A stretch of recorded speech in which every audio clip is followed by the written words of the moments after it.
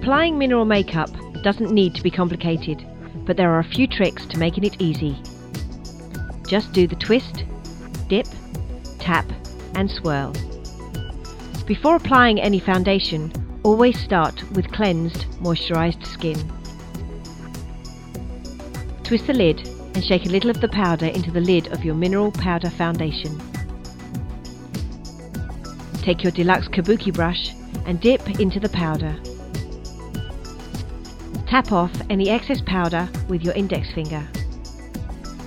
Then tap the base of the brush on a hard surface, as this will help to distribute the powder evenly through the brush. Then swirl. In small circular motions, swirl the brush over your face, covering where you'd like your foundation to go.